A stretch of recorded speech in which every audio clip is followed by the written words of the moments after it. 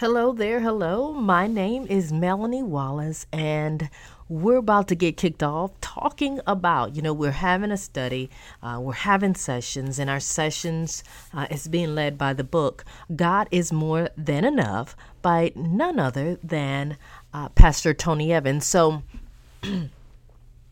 introduction. I'm thinking about everybody wants to know what is your secret.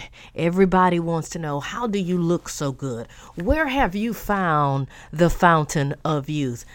I normally get that question. I don't know if it's a compliment or a shade, but again, I'm normally asked a question, and I want to make this very personal to you. What is the one thing that people ask you about you? As we're looking at this study, I want you to know every need is addressed in Psalms 23, regardless of the inadequacy or hardship that you are facing and how deeply you're facing it. No matter how problematic or distressful it may be, you need to know that the Lord is your shepherd. Psalms 23. This study is an in-depth study of Psalms 23. I'm often hearing people talk about 23 being my Jordan year. 23 is the year of victory. 23 is the year that everything is coming into perspective. And I could not have picked, I know this study was of God because I could not have picked this on my own. A couple of weeks ago, I was sitting at my grandmother's funeral services, and I was reminded that her favorite scripture was Psalms 23. When I got this book, I had no idea. And as I began to study, I knew that it was indeed God. So what does Psalms 23 attack? It is an attack on our chronic inclination to look for fulfillment, y'all, in all of the wrong places. Sometimes we're looking for fulfillment in friendships, in relationships, in ownerships, in championships, in scholarships, and fellowships. They don't provide us real satisfaction. They do not provide us satisfaction. We start looking for love and acceptance in all of the wrong places, in all of the wrong faces. And we allow ourselves to be more susceptible to trauma. And so I want to look at what happens when life, I want you to think about that, when life throws us in lemons, when trauma gets in the way because we've made some decisions. And some of the decisions, some of the trauma that we have had no control over them. I want to make that clear. But let's go to 2 Corinthians 4 and 7. 2 Corinthians 4 and 7 says, "But we have this treasure in jars of clay to show that surpassing power belongs to God and not us." You can you can overcome any trauma, any heartbreak. Why? Not through your own power, but through the power of God. 2 Corinthians 12 and 10 says, "For the sake of Christ, then I am content with weaknesses, insults, hardships, persecutions, and calamities. For when I am weak, then I'm strong." You can only be strong if you're in Christ Jesus. And I want to tell you something. I mentioned earlier, we start to look for love in all the wrong we start to look for love in all of the wrong faces and end up in all of the wrong places. Insanity, y'all, is doing the same thing over and over, expecting different results. I want to let you know something. We all start out on an equal playing field. That's according to Romans 3 and 23. It says, "For all have sinned and fall short of the glory of God." We may not all start at the same time, but we all have something that God had to deliver us from, and it's a process. Although no two stories are alike, what remains true is that we all need him.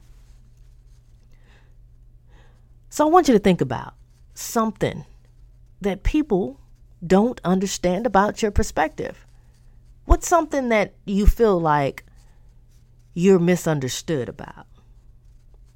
I want you to think about it. What's something that you're misunderstood about?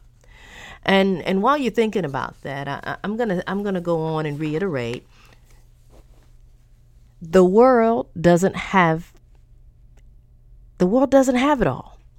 The familiar song, I've searched all over and couldn't find nobody, is indeed a tried and true revelation that is all too common.